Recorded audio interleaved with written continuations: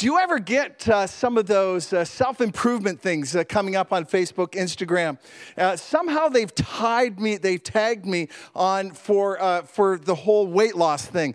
I'm not sure. I guess they know. They know your problems. They hear everything you say through your phone. And so I figured out that if I just use psychology, I could lose tons of weight. And so I haven't drunk that Kool-Aid yet, as you can tell. But also I get these things about people, exercises to do for people over 40. I'm glad they tagged me at 40. That just makes me feel good too. All right. So Instagram is just telling me how I can get better and better. This is big business. How can we try and get better?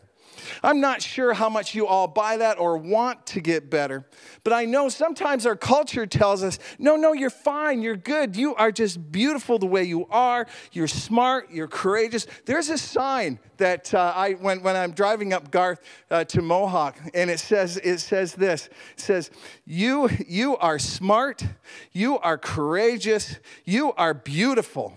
And I passed that sign, and you know what it makes me think? It makes me think, you don't know me. You don't know the times when I need to be courageous and I'm not. You don't realize that I am not always that great. There are sometimes I'm self-centered. There are good things in me, yes, but there are so many things that aren't good. So we're embarking on a whole new series that is going to be targeting changing our own heart. What would happen? Just imagine, what would happen if a handful of simple prayers found in the Bible could change your life? I know that sounds like an infomercial, right? They take these simple prayers and they will change your life. But you know what? I believe it. I believe that as we pray, we're inviting God to move. When we're prayer actually invites God to move, and that's powerful. I was actually going to, taking my notes, I was going to say prayer is powerful, but it's not. It's because you can pray to a stone, and that's not powerful. But what's really is powerful, prayer is inviting God to move. You're saying, God, come down and move, and that is powerful. I have so many memories of my first summer at camp.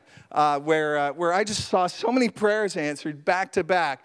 All of a sudden, the light turned on and said, "Hold on, this isn't just a church thing. This is like real." I remember one of them, one of my the guy that I worked with at Camp Grant, a good friend of mine, and he had a buddy from university that came, and so the university guy went off, and we couldn't find him, and so Grant said, "Listen, during your break time, which is precious moments during camp time." During your break, could you just go and try and find his Bill? That's what his name was, Bill. So I remember, going down, one line of cabins. "Hey, Bill, are you here? Bill." I was not quite enthusiastic. And I tried this other line of cabins. "Bill, are you here?" And then all of a sudden the thought came, you know what? I'm going to go and sit on the beach and look under every grain of sand for Bill as I watch the sunset, and it's going to be just so relaxing to look for Bill. So I go down the many steps to get to the beach. As I walk along the beach, guess what? There's Bill. And so I sit beside him, and I didn't quite know what to do. I'm like 16, 17, and like he's really old. He's probably like 22. And he's like right there, and his head is between his legs and his knees, and as I get closer, I hear that he's crying. And then it's like, should I leave you alone? I'm already sitting beside you. This is like really awkward, and I don't know. So I patted him on the back. And then he looked up and looked in my eyes, and he said, "Dave, I've just been praying that God would send somebody here to listen." And I thought, okay, my job is to listen. And this is a God moment. This is an answer to prayer. And as a young person, I saw prayer after prayer after prayer answered. And all of a sudden, I pulled back from that saying, okay, whatever I know about God or don't know about God, I know this. Prayer invites God to move. Prayer invites God to move. Now, I know in talking about prayer, often we feel guilty, don't we? Can we be honest about this? Why do we feel guilty? When I say to people, we're doing a whole series on prayer, sometimes, oh, yay. I know why. I know. Can we be honest? There are times we don't pray enough. In fact, I think all of us go, oh, I need to pray more. That's right. I need to pray more. Because often we get in trouble and problems, and all too often we pray last. And we go, oh yeah, now it's falling apart. We pray last instead of first. All too often we pray last and not first. And here at Church on the Rock, we want to get that one in our souls, that we're going to pray first. We're going to invite God to move first all the time. And then there's sometimes new Christians. God bless you, new Christians. I know it's like really, you think prayer is a big deal, some spiritual thing, and sometimes you compare to other people. It's like, oh, they're praying. Oh, no, they're using the Bible. I can't do that. I can't pray like that. Or some people get a prayer voice on. Have you ever heard somebody do a prayer voice? Oh, man, it all of a sudden they get like in the back of their throat or deeper, so they sound more profound, the profundity. So, Lord. I just go, wow, you don't talk like that. That's weird. But you know what? Okay, you don't have to talk weird. You don't have to talk different. You don't have to talk theological. Guess what? You just need to talk to God. Because all too often, we pray last and not first. Often our prayers are this, help me, Jesus, prayers. We all do help me, Jesus prayers, right? Help me, Jesus. I saw the Global Leadership Summit, and there's this hilarious speaker. And as she was speaking, she was just talking about how her whole day was falling apart, bit by bit. Her children, the things around the home, something in her business, everything was falling apart. She said at one point, she just called out, help me, Jesus. And then she sort of looked at the camera and said, and that's strange for me because I'm Jewish. I think this is just a universal thing.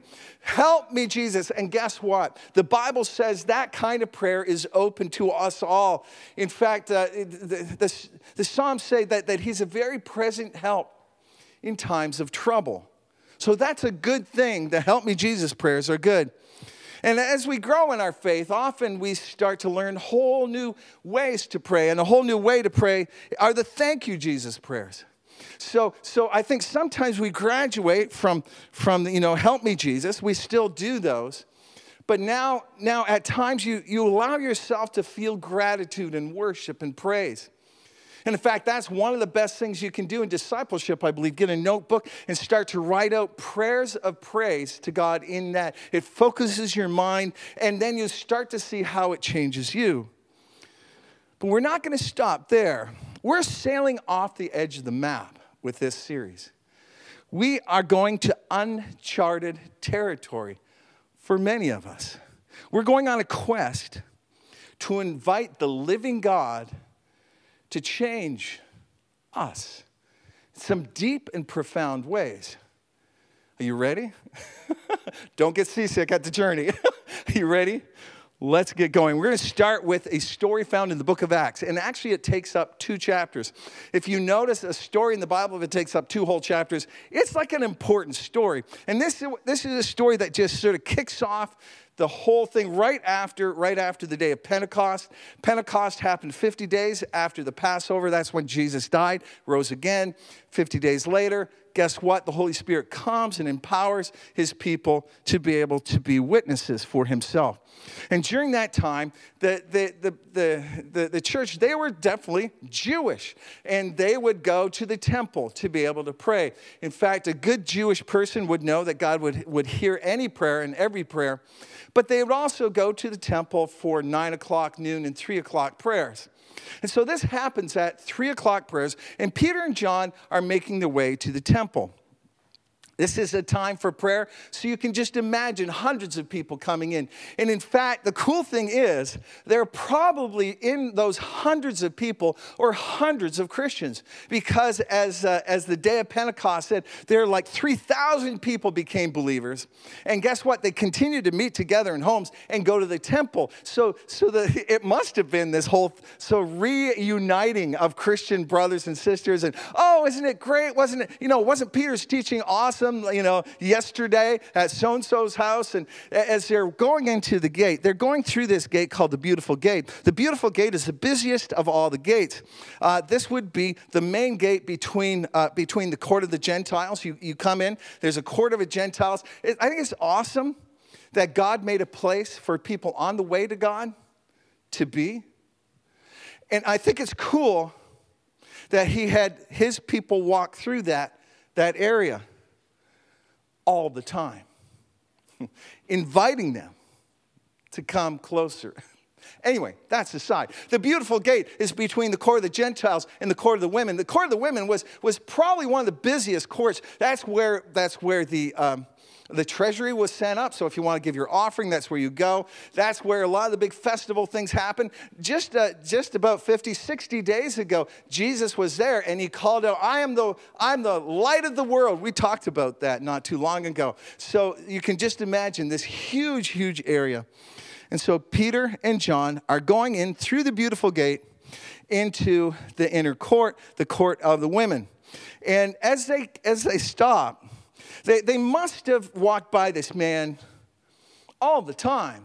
There's a man there with some congenital thing happened to his legs, and he just had never walked in his whole life. And he was brought there often. This is like prime begging place, right? And so he's there panhandling as they walk by. For some reason, even though they'd walked by many times, they stopped. No doubt in my mind, the Holy Spirit tapped and said, stop now, right?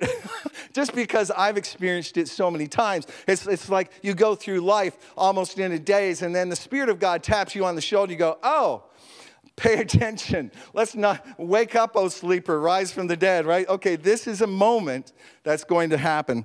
And so this is what happens. As he asked for money, Acts chapter 3, we're going to dig into the scriptures here now. Then Peter said, silver and gold I do not have, but what I do have, I give you. Isn't that beautiful? It's a gift. Jesus is a gift. In the name of Jesus Christ of Nazareth, walk. Isn't that beautiful? He didn't pray that he could walk. He just he knew that the Spirit had led him. He had authority, so he just said, walk. Taking him by the right hand, he helped him up. This is this poor lame man's step of faith. You have to have a step of faith. And so he's helping him up. And the guy with the wiggly legs probably had never, ever stood on those things. Helped him up. And instantly the man's feet and ankles became strong. He jumped to his feet and began to walk. And with them, he went into the temple courts, walking and jumping and praising God. So the same guy that's been there for years. It doesn't even say he takes up any money that's been given to him. Who cares? He can now walk. He's up, he's jumping, he's running around. So, of course, people notice this unusual work of God. And so this is a message opportunity. So Peter stops and he starts to give it. And he starts to say, here's an open door. I'm going to walk through it. I'm going to take advantage of this open door. And so he goes and starts to preach. As he's preaching, he preaches about the gospel. The gospel is that Jesus Christ died and rose again for the forgiveness of sins. And so Peter is going off on how Jesus died and rose again. And again, I'm trying to picture this, right? Hundreds of people going in and out, hearing this guy shouting. And as the crowds gather around, there's Christians scattered in all the way through saying, praise Yeshua HaMashiach, the Jesus is Lord. And as they're saying this around Peter and John, as they're saying, the guy that just got healed is clinging onto him. Like he's holding him. Like that's kind of awkward, right? You can't move too much because the guy's right there. And why is that guy there? He looks like he is the guy and he's standing. That's why. Whoa. So in the midst of this, as they are sharing the gospel, people are talking, and it starts at 3 o'clock during prayer time. They get arrested at 6 o'clock. So this sort of squishes this time down. They are at this for 3 hours. Just 3 hours. The Christians, they're leading people to Christ. They're praising God. A bigger crowd is being gathered, and it's awesome. And another 2,000 people give their lives to Jesus. 2,000 people give their lives to Jesus. It's interesting. The Bible's not afraid to count numbers. I know it's not about numbers, right? It's not about numbers. So guess what? Numbers are people. And it's about people.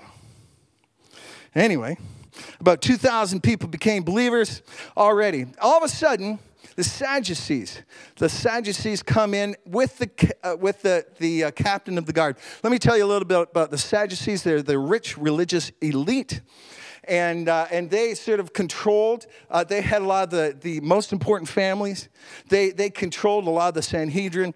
That is sort of the high court of Israel. There's two reasons why they did not like Peter and John preaching. Number one, they didn't believe in the resurrection of bodies after in the next world. They did not believe in the resurrection. And all Peter is talking about, Jesus resurrected. We touched him. We ate with him. And I'm sure he just kept on talking about Jesus had a body. Jesus had a body. And this just really ticked the Sadducees off. Not only that, the Sadducees worked very closely with the Roman elite. And so the Romans wanted peace, the peace of Rome, the Pax of Rome. And so they didn't like anything that seemed like any kind of uprising. So what they did, they came in and arrested Peter and John. Interesting to me, they didn't listen to the message. This is upsetting status quo. This is upsetting our culture, so I'm not going to listen to the message. In fact, guess what? I'm not even going to pay attention to the miracle. I just want this to stop because it's pushing against the culture of the time. It's interesting, 2,000 people had soft hearts, and a whole handful did not. We're going to come back to that in a little bit. They had them arrested at 6 o'clock at night, too late to hold some kind of a trial, so they kept them in jail. They were in jail through the night. Nothing happens in jail. No angel comes to visit them. Nothing, there's no miracle in jail. They're just in jail. I wonder what they talked about. I wonder if they were kind of pumped that they got to suffer the same as Jesus did. So they bring them out of jail. And then they ask the question, whose name are you doing this? In other words, what group are you with? Okay, what group are you with? Because there's different groups. And Peter launches into this Acts chapter 4, verses 8 to 10. And then he says this, then Peter, filled with the Holy Spirit. Okay, you know how if we're all together, you know what we would do, right? We would all say this together, all right? So count as three, we're going to say filled with the Holy Spirit. Ready? 1, 2, 3. Filled with the Holy Spirit. All right, thank you. 9 people.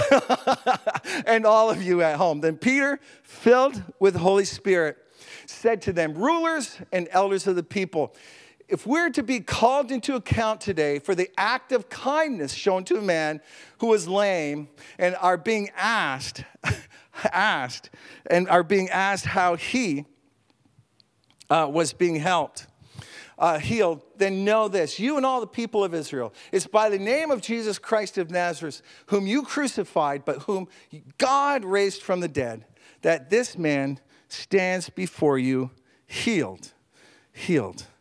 Fascinating. It's not like he pulled back, right? He wasn't like, well, I know some of you believe in resurrection and some of you don't. He just let, boom. Yes, the man that you killed, raised from the dead, yes, it's real.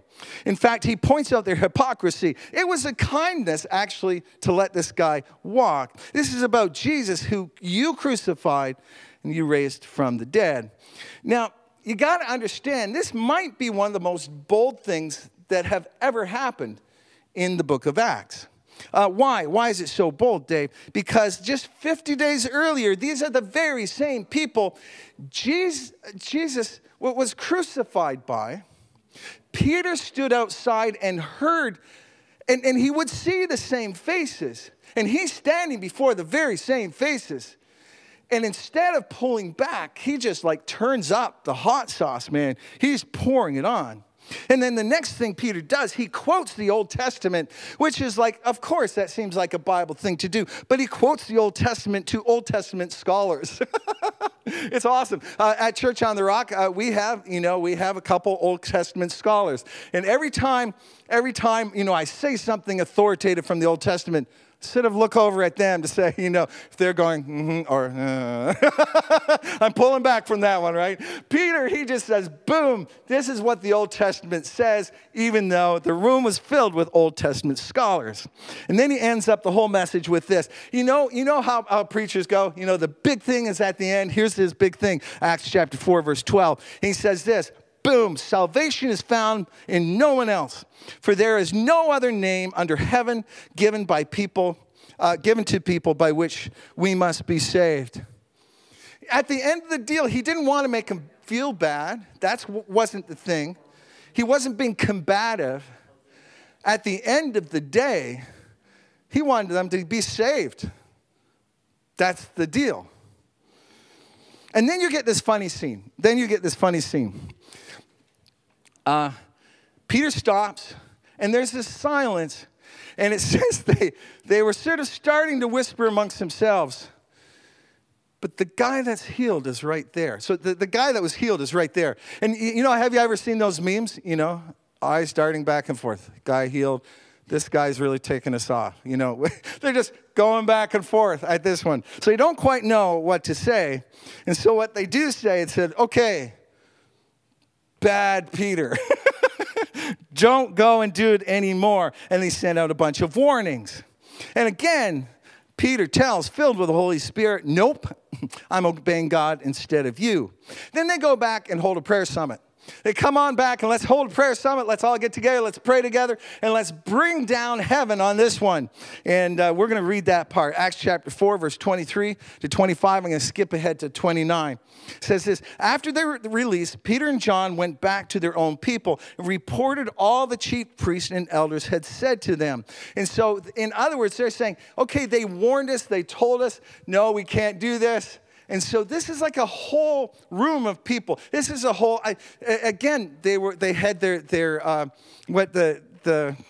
thing that was happening in the morning. So this is probably around noontime. So this is I'm not sure how many people are telling, but a lot of people. And they're saying, listen, they told us not to. They threatened they would do horrible things to us. And then this is what happened. When they heard this, they raised their voices together in prayer to God. And here's their prayer. It's such a beautiful prayer. Oh, man. When I read this, I just had to hold my hand to my heart. Sovereign Lord. That means you are large and in charge, God. You are over everything. You can do whatever you want to do. Sovereign Lord.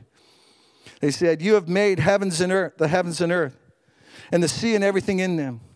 You spoke by the Holy Spirit through the mouth of your servant, our father David, which, by the way, again, if you wonder why we love the Bible so much, it's because God spoke to people, and that is what is recorded in the Bible. Okay, that's an aside. And then it says this. This is Psalm number 2. Why do the nations rage and the peoples plot in vain? The kings of the earth rise up and the rulers band together against the Lord and against his anointed one. The anointed one is the Messiah. So in other words, they quoted the Old Testament and said, Sovereign Lord, you knew what was going to come. You see in the future. You knew that they would threaten us. You knew that all these things would happen. And guess what? Like back in a long time ago, you actually predicted this, but not only that, you wrote it. And guess what? We are living what you wrote in the Old Testament.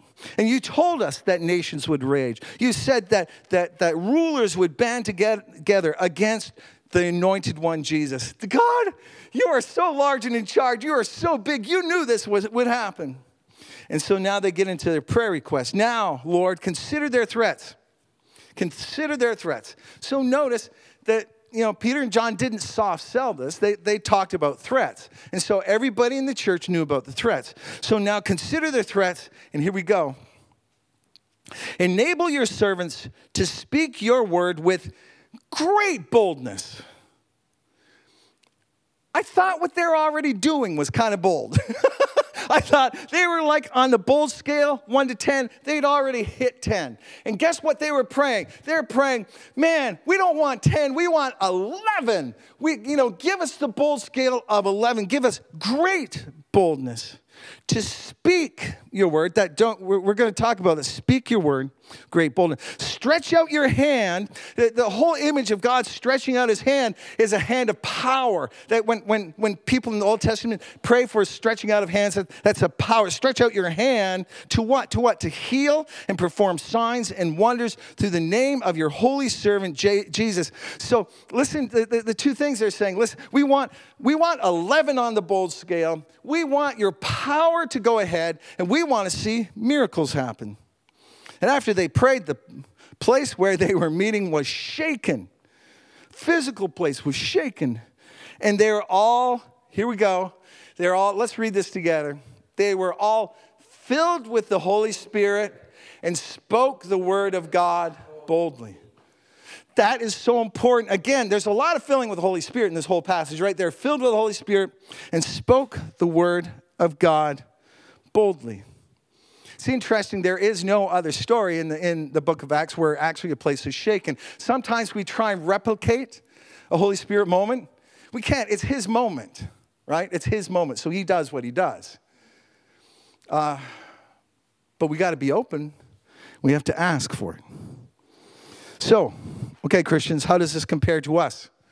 Come on, Canadian church. This is what we're praying for, right? Awesome, isn't it? Oh, man, Canadians, we are so underspoken. And I am full-on Canadian, and I get it, and I want to do that. I want to do that. In fact, most of our prayers are keep us safe. By the way, that is a biblical prayer. I'm not putting that down. It is a biblical prayer to keep us safe. But can I just be honest? I know sometimes I hear some stories. Some of you at workplaces, now I got to say, this happens to a lot of people. You work at a place for 5 years. And then you you let something slip or something, and that you go to church, or you go to church on the Rock, and you go, what, you go to church? Yeah, I go to church on the Rock too. Wow, you're a Christian? I never knew.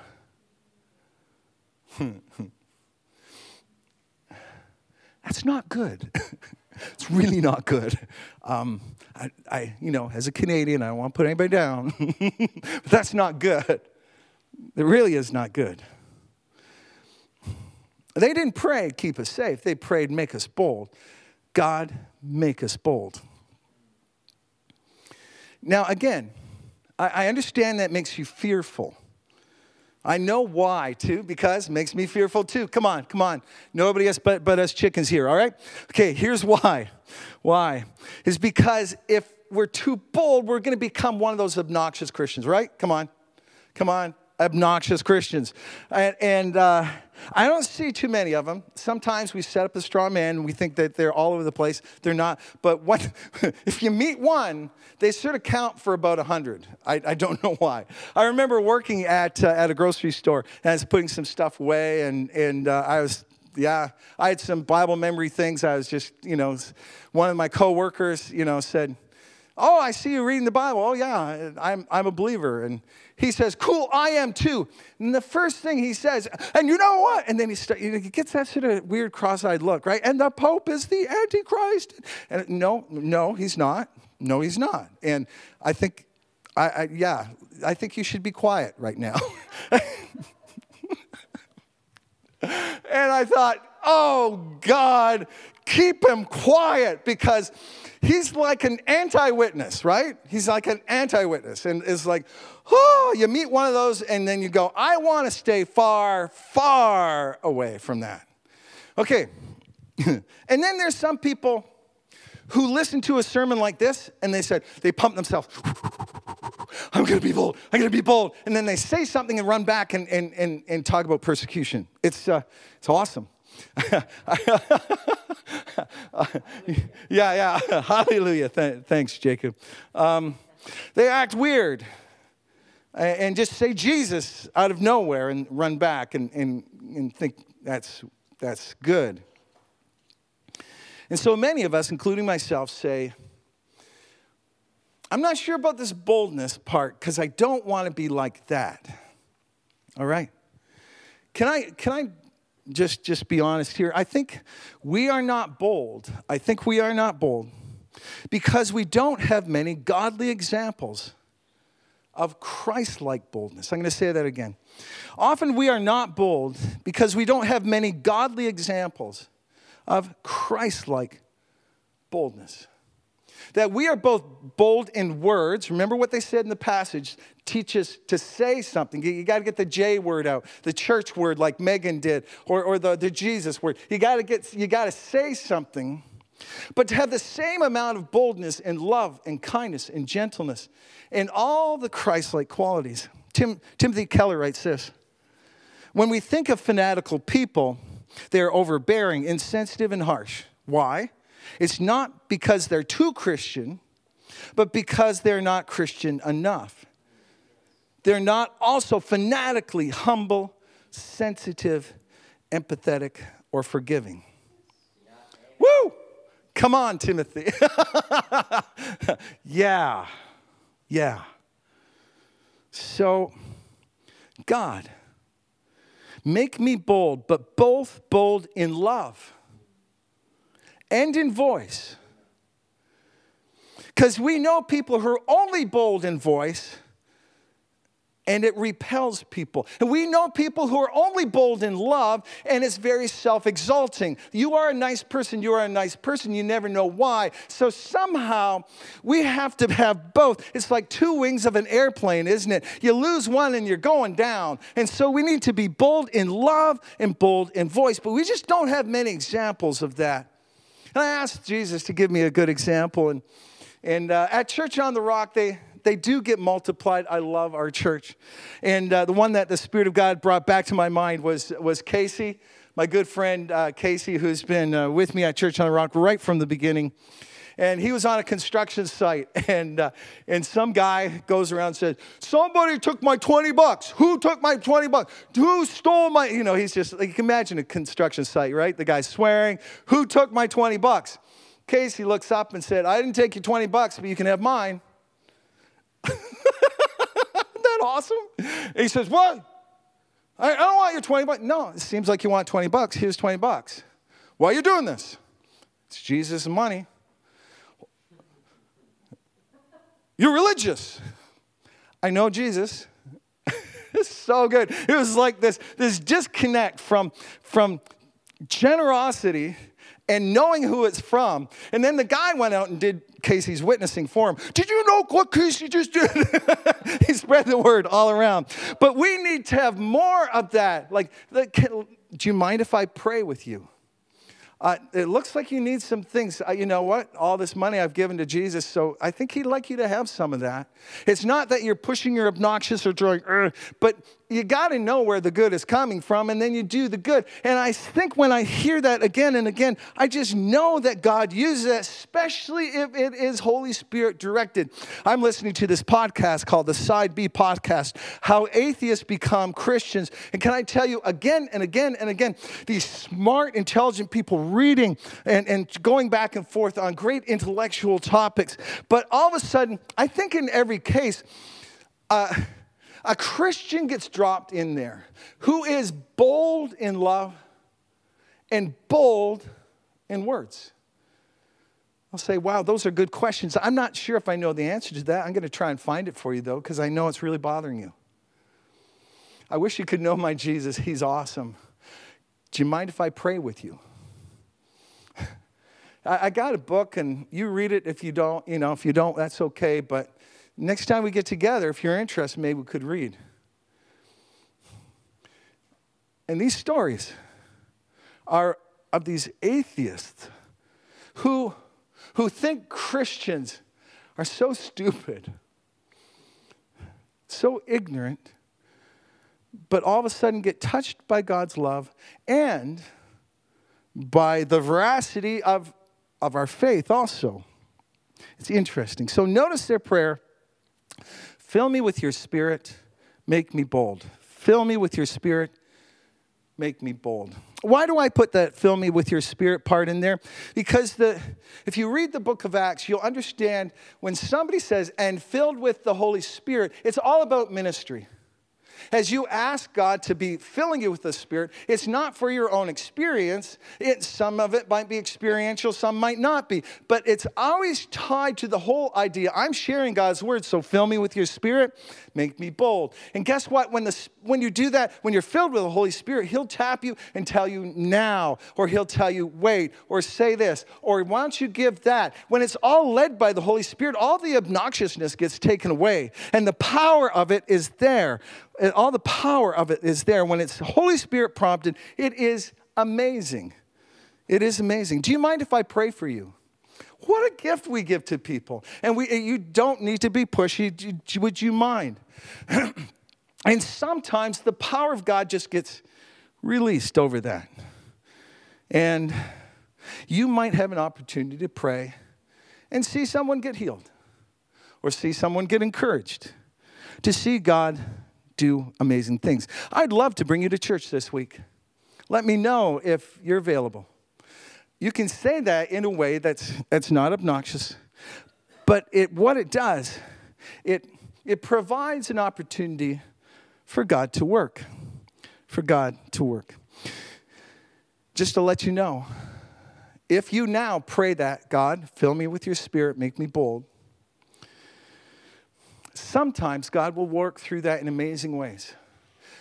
But the example is so beautiful. It did two things. Number one, it triggered opposition. I know some people are praying, God, make me bold. And hold on, some people didn't like it. Yeah, read the story. You get to go to jail. Woo! Both. It triggers opposition, but it also releases God's miracles. It does, both. And there's nothing greater than to be used by Jesus. I love being used by Jesus. It's just the greatest sense in the world. So, as I close this off, I just want to give you a vision. I want to be a part of somebody's God story. I want to be a part of somebody's God story. Guess what? To do that, you need to pray this prayer. Fill me with your Spirit. Make me bold. Does that push you off the map a little bit? This is what we're talking about this whole series. I'm gonna pray. I'm going to pray, and I'd love you to pray along with me. There's a prayer that's going to come up on the screen, and if you could just pray along with me, that would be great. And then we're going to step into some worship. Here we go. Jesus, you have forgiven me of every single offense. Jesus, you are building in me your love, your joy, your gentleness. Jesus, you have gifted me and strengthened me for everything, every good work. You are making a place in heaven for me right now. Jesus, you have died and rose again to make a place for everyone who calls on you. Jesus, here we go. Fill me with your Holy Spirit. Make me bold. Jesus, fill me with your Holy Spirit and make me bold. And God, all God's people said, amen. All right, let's come. Let's have some worship.